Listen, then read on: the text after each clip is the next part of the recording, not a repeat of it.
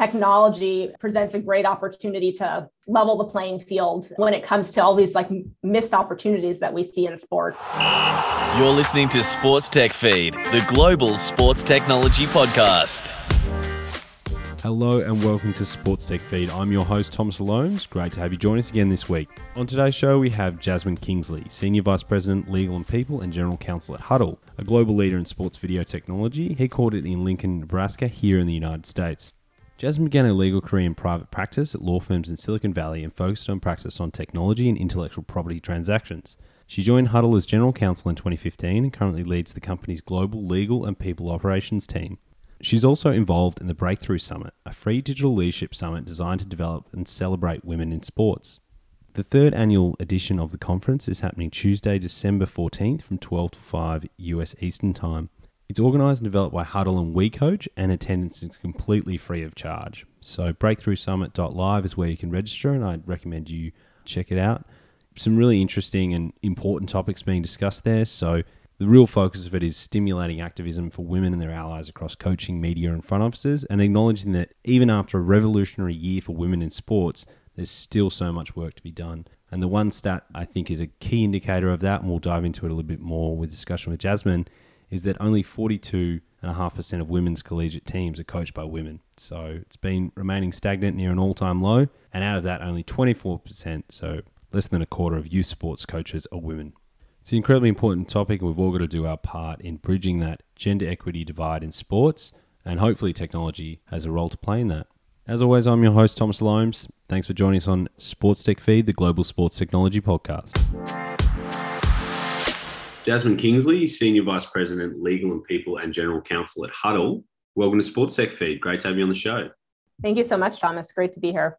So Hudl may be very familiar for a lot of people in the industry, and then for some people, they might have seen it in action, but not understand the company behind it. So can you give us a bit of an overview of Hudl's founding, the journey of where it is to now and its range of products?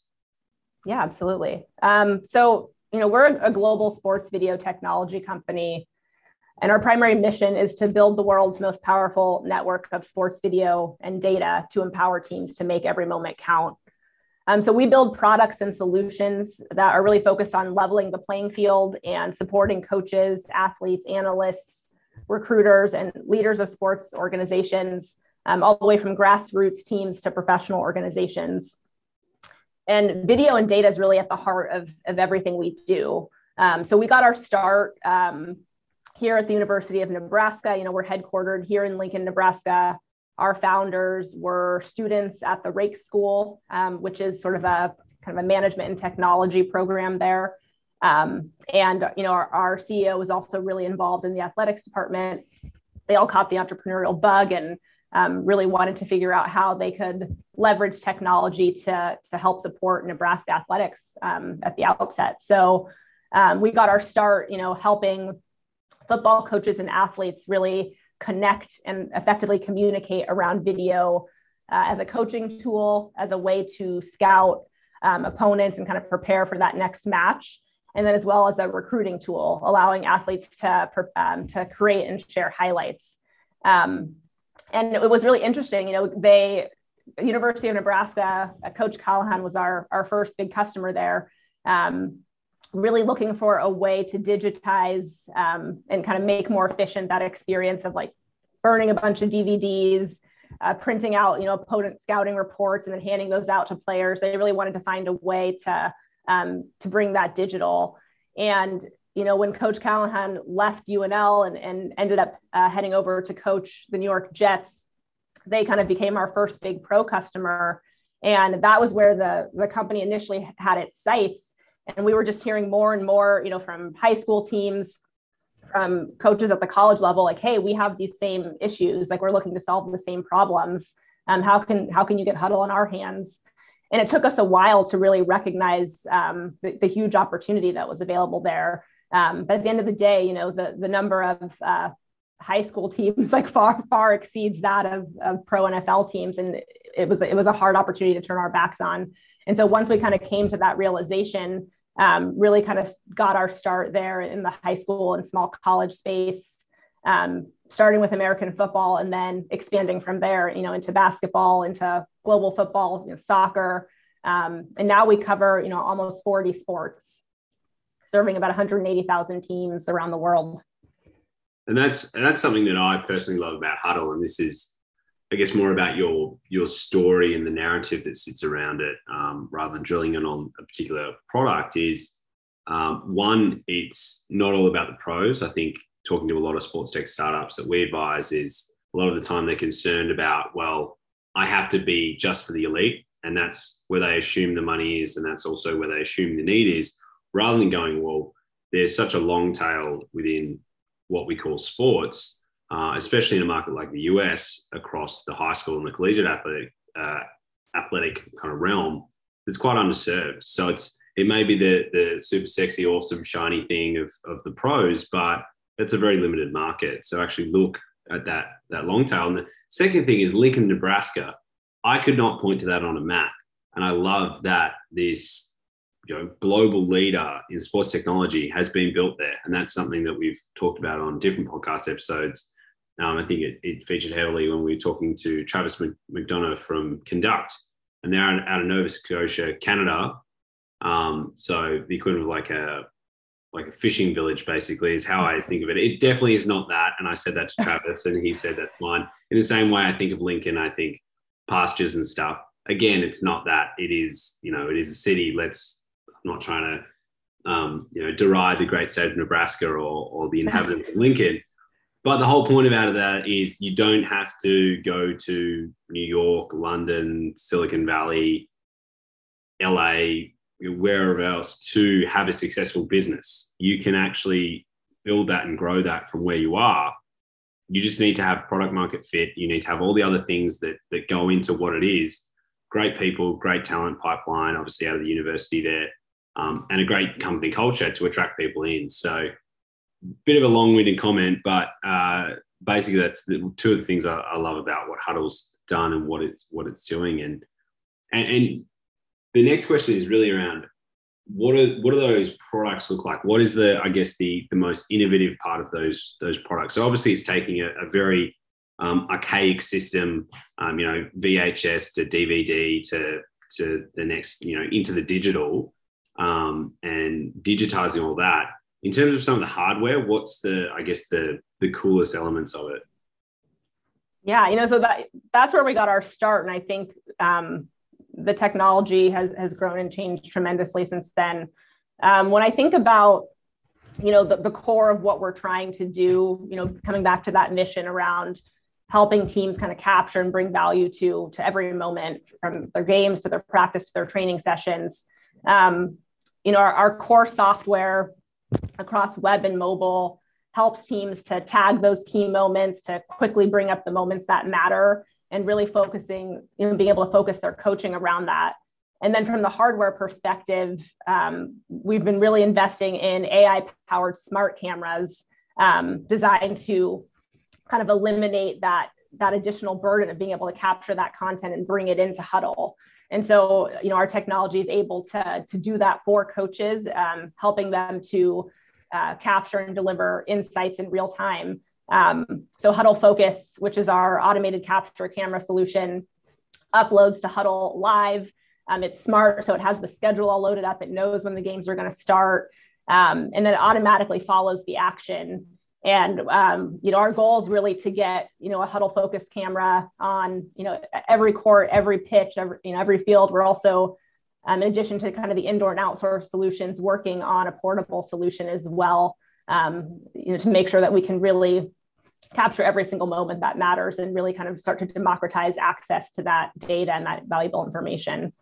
And then the other part of what we offer, so we have an assisted breakdown service, really helping teams to kind of take that data and derive meaningful insights from that based off of, reporting that we can do. So we have a really talented team of analysts that tag that video down, break it down for coaches, and then also leverage the power of machine learning and computer vision to kind of help make that scalable. So a lot of exciting things going on that front.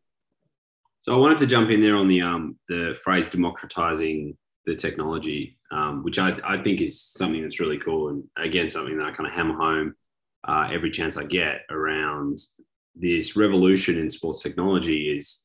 It's taking things that were only accessible, available, and whether that's financially or even the complexity of the systems, and then feeding that down to every single layer of sports. So people from all different areas have access to this and can kind of build on that. And that's something that I want to talk about a little later. First of all, I want to jump into what you've seen over the last 18 months with COVID. So obviously, sporting events being cancelled or having no fans, being postponed, schedules, differences, everything kind of piling in on each other. And now the return to play in somewhat normal conditions. What have you seen throughout that period? Yeah, I mean, I think, at the start and really during the height of the pandemic, there was just so much uncertainty. I think that's what we're hearing from our coaches, from our athletic directors, and just what we're feeling internally is like, when will sports come back? What will they look like? How is that landscape going to change? And I think, one thing that became clear is that, we still needed to coach. Athletes still need to get recruited, even if events and combines and things like that aren't happening. And so we saw really an uptick in highlight creation, an uptick in content creation in Huddle. We saw coaches utilizing our technology, utilizing the system to keep teams feeling united, to keep them training. We saw some really cool things around like syncing video to kind of support remote coaching sessions. And so I think people just really evolving their thinking about how technology can help enhance and really adapt that process in this new world that we're living in. And then obviously, I think sports don't sleep, so the return to play has been really exciting. We've been able to stay on the forefront of being able to get coaches, athletes, and our customers kind of like back on board with what we're doing and I really haven't lost ground over the course of the pandemic. So I think it changed a lot of mindsets around how technology can help support and facilitate the coaching process. But we were really able to support our customers through that process. Yeah, it's interesting to know we take the technology and use it in kind of different ways. Probably some ways that you thought of, but otherwise that maybe you hadn't or weren't the original purpose. And then actually going, well, whatever works for them, especially with the remote training, obviously a big one, and some things that may stick around after the pandemic. I think the jury's still out on how much stuff will be fully remote like that, but it's still an option, especially in the off season. So returning to our topic of democratization of technology and what that can mean, can you tell us a little bit about the Breakthrough Summit and what its mission is? What are you trying to achieve by putting it together? Yeah, absolutely. This is something that's, definitely near and dear to my heart. It's part of what gets me up in the morning and keeps me excited about my role here. And I think I'll come to the Breakthrough Summit in a moment, but just kind of starting with our why as a company, I think is really important, kind of recognizing the power of sports as this global force, as a common language and, a force that can really bridge differences and drive change. And we really noticed that, technology presents a great opportunity to level the playing field when it comes to all these like missed opportunities that we see in sports, things from great talent that goes unseen or unnoticed, or coaches having to kind of like make adjustments based on gut rather than data, parents and fans missing these big events, especially as we've seen kind of through the pandemic. And so we know that technology has a really important role to play in facilitating that access, which is kind of what we mean when we talk about democratizing that. And so I think about it on a few fronts. First, when I think about training, and the power of equipping every single team with world-class tools to enhance the training that athletes receive, unlocking the power of video and data to help coaches coach more effectively and give athletes the opportunity to review their own performance and identify, opportunities to get better, I think is huge. And then it's the recruitment context as well. So elevating the visibility for, some of those athletes who may not have otherwise had the opportunity to get their shot, helping them be seen, helping them get recruited, and getting that exposure is really critical. And I think some of the things that motivate and inspire me, so when I think about the Breakthrough Summit and the partnership between Hudl and WeCoach, I think it really came together, that partnership, due to the strong alignment in our values and in our mission. Both organizations share this really deep commitment to unlocking the power of sport for everyone, regardless of, where you're located in the world, or race or gender or socioeconomic status. Really believing that, sports have the power to change the world and change lives, and then wanting to democratize access to that opportunity for everyone, including women who remain, pretty grossly underrepresented, especially in the coaching profession. And so, kind of harnessing this belief in the power of representation, in the power of elevating women to positions of authority in sports, I think is an important part of closing that gap. And when Hudl and WeCoach came together, we recognized that we each kind of respectively had access to different audiences that we wanted to bring together and connect around this really important topic. Being able to elevate really frank discussions about the challenges that women continue to face in sport and more generally, as well as being able to promote women leaders and celebrate women in sports, and using that as a platform to drive meaningful change. And so the summit, it's really designed around, that purpose of developing, inspiring, celebrating women in sports. It's a free digital leadership event. It brings together, top women coaches and administrators and sports industry influencers, as well as other women who are, just passionate about, increasing the power and the opportunity for women generally, and then empowering others to break through gender and other social barriers. And I think, especially kind of coming off of the year that we've had, continuing to stimulate activism for women and allies, across coaching, media, front offices, while also acknowledging all the work that's left to be done, I think is a really important purpose that we're all kind of rallying behind. So I think, something that is really inspiring to me is the WeCoach motto is, if you can see her, you can be her. And, I think there's some tough stats around this, where I want to say like only 42% of head coaches of women's D1 collegiate teams are women, which basically means like 6 out of 10 women's teams are coached by men. And I think we need to just keep emphasizing the importance of seeing women in coaching positions, and not just of women's teams, but, normalizing the idea that women can coach men's teams as well. Normalizing the idea that women are going to be empowering each other, and then kind of helping them to kind of come up through those ranks, mentoring assistant coaches. Like, it's like when you can see that person is an example for you, I think it is really powerful. And I think back to, like my own experience in high school, I was no one's idea of a star athlete, but I didn't realize at the time, how powerful it was to have coaches that were women, and especially, I grew up in Southern California. It was a pretty homogenous environment. I was one of, just a handful of Black students at my school. But having a softball coach, who was a Black woman, I think just kind of quietly and subtly made a huge difference in terms of my self-confidence, in terms of being able to envision myself, as a leader, and as a great teammate. So I think that's what's really exciting about the summit, being able to bring these voices together, to amplify these voices, to elevate these issues, and to start working towards solutions. So what do you think are the biggest drivers of that gender inequality or gender equity divide, specifically in collegiate and high school level?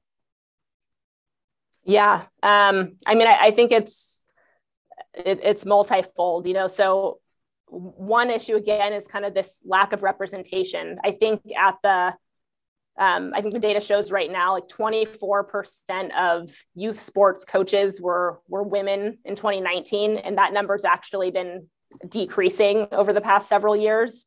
And then those numbers, the differences are even more stark when we think about women of color especially at the D1 level, where I think only 16% of D1 coaches are women of color. I think specifically at the high school and collegiate level, it comes back to this idea of access. So I think there's a few issues at play. First is, when we think about the power of technology, specifically to bridge the gender equity divide, access to data and information is huge. And I think technology can serve as a great solution here when we think about, scalable solutions that mean we can get these powerful tools in the hands of more coaches, more athletes, in a more accessible way, and really start to increase visibility for athletes in sports that, perhaps aren't as well resourced, or in communities that aren't as well resourced, in more remote parts of the world, for example. And so increasing that visibility, and then also empowering athletes to start to own their own narrative around their performance, around their kind of brand persona and identity to help them ultimately get noticed and get recruited. And I think this impacts women's athletics in a few key ways. So first, when I think about, our purpose as a company, helping every athlete get the shot that they deserve, there's a big challenge around equity in athletic departments. So I think a lot of tools that come to athletic departments are really oriented more towards maybe football or basketball, but there's so many other sports and athletes to serve. And I think women's sports and even sports at, the JV and freshman levels are kind of disproportionately impacted by that. So sometimes it's as simple as changing how we think about getting our technology in the hands of coaches and athletes. We, have recently made a really big investment in ensuring that our products are multi-sport. So they can serve football and basketball, but also, sports like lacrosse, like volleyball, like field hockey. And, a few years ago, we kind of shifted the way we package our products, really from kind of individual coaches and teams to thinking about how we can increase access to Hudl across campuses. So really partnering with athletic directors to ensure that coaches and athletes across the entire athletic department get access to these tools. And this has resulted in, providing more access to more teams within the school, including more women's teams, including teams at all levels. And so it's been kind of I think we just didn't realize the level of impact that would have. And just ensuring that, all teams have access to the same technology as some of these more prominent or well-funded teams, I think is helping to create a little bit more equity and increase opportunities for women athletes who can benefit from these resources. And then, I'll say one other point on this, I think it's also around kind of how automated capture technology can help really buttress the power of this impact. So we don't really want organizations that use Hudl to have to choose, which content is being captured, and therefore, which teams get access to this data, which moments are captured, which athletes then get noticed. And so automating capture means, there's one less thing for the coach, or say a volunteer parent or a team manager or somebody with, their iPad on the sidelines to think about. They don't have to worry about missing those moments anymore. There's increased opportunity to coach around them, increased opportunity to help these athletes get better and get noticed.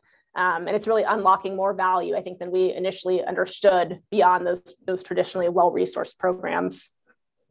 So it's to kind of summarize that's selling into an athletic department rather than selling into, say, the football team that's well-resourced, obviously male-dominated sport, both in terms of playing and then and coaching, but then you sell into the athletic department so other teams can use that. So women's field hockey could take that and use that, and then it's automated so they don't have to have extra coaching staff to be able to capture that.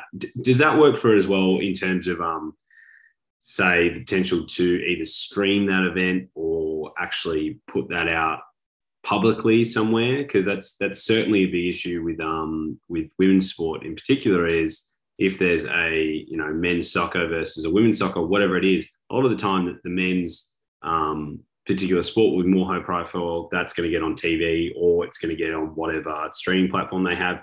It's going to get the airtime, and obviously eyeballs on it is what helps grow that sport, that program. Yeah, absolutely. I think you raise a really important point there. And it does unlock that potential, so we can end up streaming that content through platforms like YouTube. Again, like by increasing the amount of content that we're able to capture, ensuring that we're kind of getting a lens on those really key moments, it empowers athletes to kind of take control over that into their own hands in terms of the ability to, create highlights, post those to their social media, and leverage some of the other platforms out there to continue to increase that visibility, even when, kind of traditional media isn't as focused on, say, women's athletics. So I think that's a huge opportunity. And then I think that, kind of just coming back to some of the issues around the gender divide, I think there's a couple more points I'd make on this front. One thing that we hear a lot from our coaches is just about how technology is empowering them to get back really valuable time. And so I think optimizing the use of valuable time is a huge value add here. And I think, when we connect this to the issues around gender equity, I really think about it in terms of, this unpaid or invisible labor that women kind of bear disproportionately in terms of caring for homes, caring for families, children. And I think especially, through the pandemic, we've seen about 4 times as many women have dropped out of the labor force as men due to lack of childcare. So, as a mother personally, as somebody who's really passionate and committed to her career, but also, committed to my family, I don't feel like I should have to make that sort of impossible choice. And being able to leverage technology to get my time back, to make my life easier and to help me kind of balance those competing responsibilities is huge. And I think an important opportunity to help level that playing field.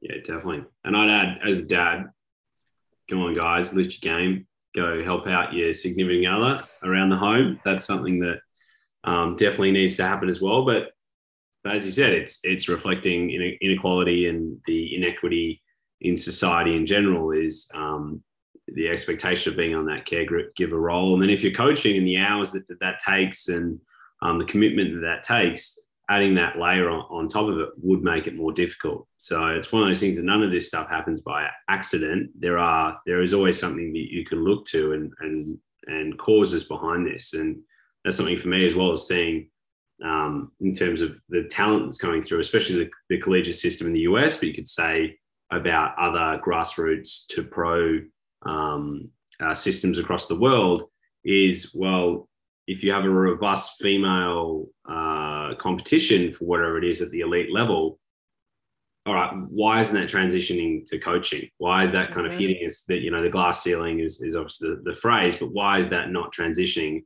It's not for lack of talent. There's all these people that are there at an exceptional level. Why isn't that transitioning across? So that's something that there needs to be, I guess, with programs like the Breakthrough Summit to actually address.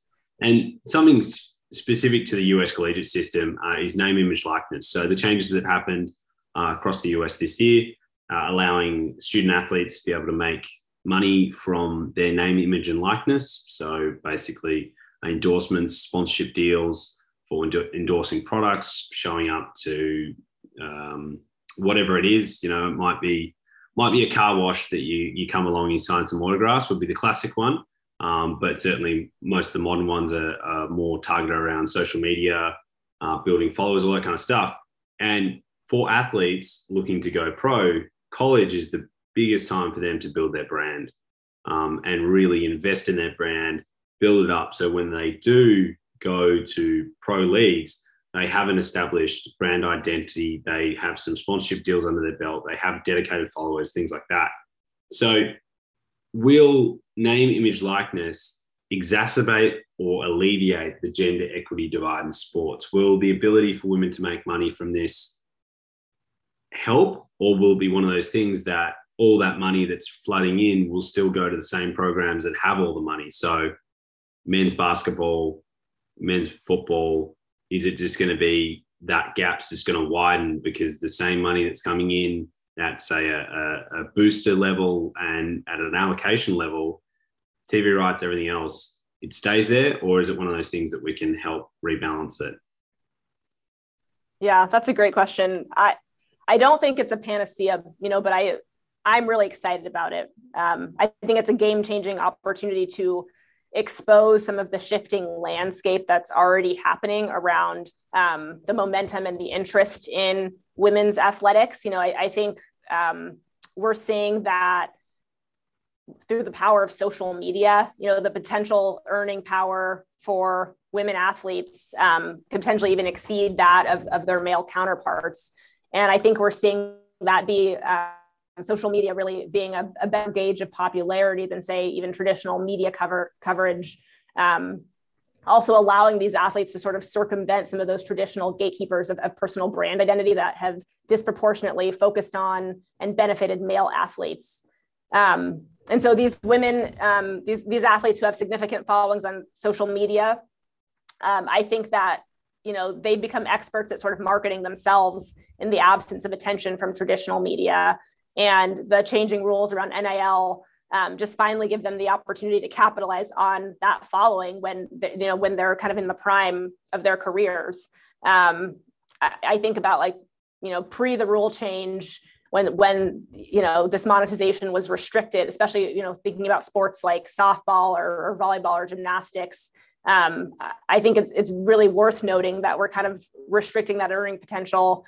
What would otherwise be the kind of the height or the peak of their earning power, especially in areas where professional opportunities might be more limited. So I think the ability for women athletes to market themselves during their prime and to capitalize on that is huge. I'm really excited about it. And then we're actually going to be talking about this at the Breakthrough Summit. So Opendorse, which is a digital marketing platform that facilitates, endorsement deals between athletes and brands. It's another Lincoln, Nebraska company here. But during this year's NCAA tournament, they released a list of the top 20 most followed college basketball players on Instagram, and 8 out of the 10 were women. So I think there's a huge opportunity here. I think NIL and unlocking that opportunity can really increase visibility for these women athletes, which would hopefully increase engagement with women's athletics overall. I guess I'd say I want to see us kind of put an end to the devaluation of the contribution of women in sports and start to dismantle some of those structures that say that, women athletes don't have the same value as their male counterparts. I think it's just not true. And while NIL won't solve this outright, it's a big step in the right direction. Yeah, definitely. And the point you made there around some of the sports that maybe don't have a pro path, or they do have a pro path in terms of a national team, Olympic sports, that don't also have that much money necessarily around them. So we actually had Zaylin Jan Mohammed. She's the SVP Partnership Development Innovation at the LA 28 Olympic properties, and they're doing some stuff with Opendorse around that. So building a similar market, connecting athletes with sponsorship opportunities. But if athletes can build that social media presence and all those indicators that when brands come to someone and say, well, let's determine your worth, how much are you going to impact my brand, how much are you going to push it out there, they can do that in college and use also the support and the weight of the institution, the university, behind them as well. So be able to amplify that out and have tech platforms, like you said, Opendorse, things that support that. So another way that tech is democratizing access to a whole host of positive things for athletes. Absolutely. And the huge opportunity on the recruiting front as well, being able to utilize Hudl to create those highlights, to get those moments that matter seen, and to start to really control and create that narrative around, their brand as an athlete, I think is really powerful and exciting.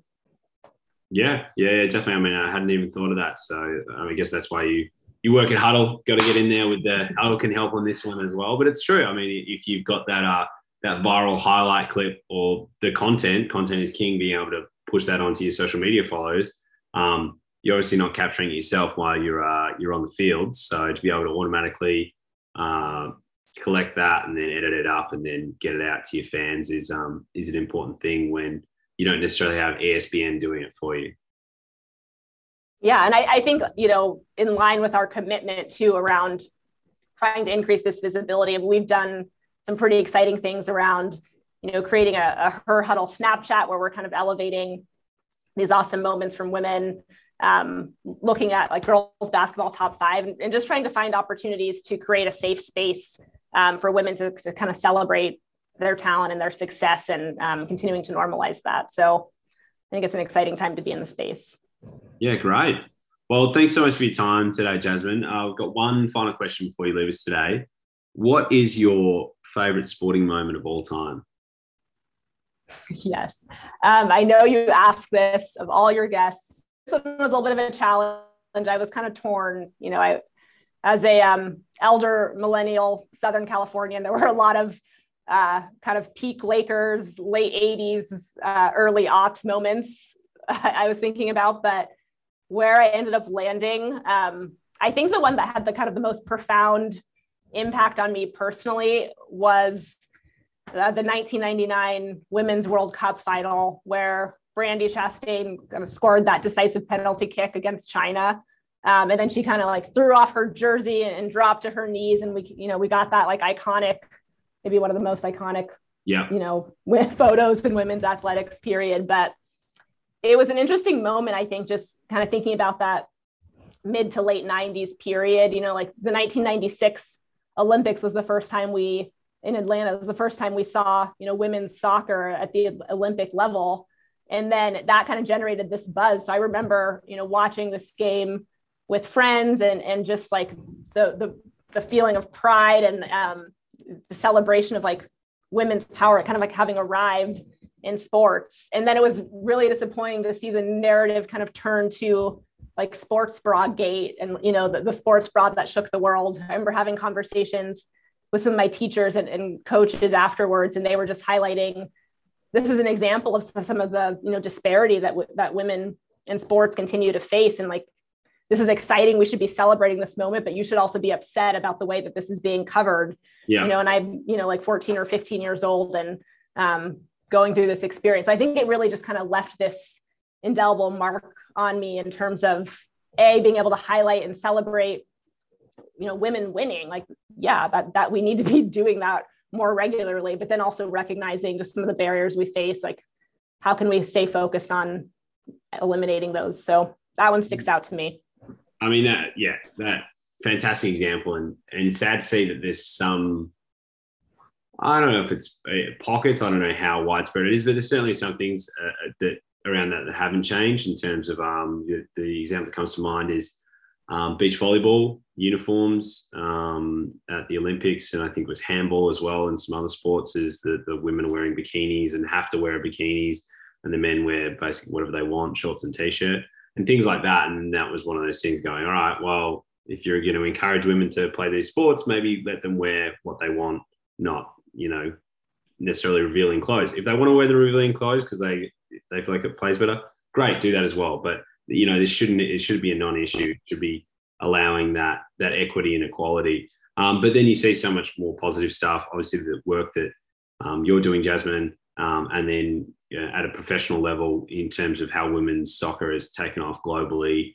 I was lucky enough to go to a women's Premier League game in the UK, and just fantastic at Tottenham Stadium, and just a fantastic environment, and seeing the positivity around it. And yeah, I think there's something in women's sport that where it's getting it right and that's a whole different conversation, is whether it takes some of the, toxic things over from men's sport and trying to grow it. And there's people far smarter than I working on those big questions. But the area that I do know is technology, and I think it's having a great impact. So it's great to see you working on that, and encourage everyone listening to sign up for the Breakthrough Summit. Yeah, absolutely. You can sign up at breakthroughsummit.live. It's happening on December 14th. It's free, it's accessible to everyone, and it's going to be a really exciting event. So really encourage that. And I want to say thank you so much for having me on today. It's been a great conversation. There you have it. That was Jasmine Kingsley, General Counsel and SVP People at Huddle. Great to have Jasmine on the show. Really interesting stuff, what they're doing at Huddle in terms of automated camera systems, but then also how the kind of vision and I guess ethos is probably the word I would use, drives the decisions that are made in it. And obviously something like the Breakthrough Summit that's happening December 14th, 12 to 5 Eastern Time. Free online sign up there. But something like the Breakthrough Summit that really, I guess, is where the rubber hits the road, shows that they are committed to this. Really, it's something that they want to change. And that's the biggest thing, I think, is that there's this opportunity here, and the kind of comments I had at the end. I think it's everyone's role, especially men as allies in the industry, to do what they can to address that gender equity divide that's very apparent in sports. I've been your host, Thomas Alomes. Thanks again for joining us on Sports Tech Feed, the Global Sports Technology Podcast.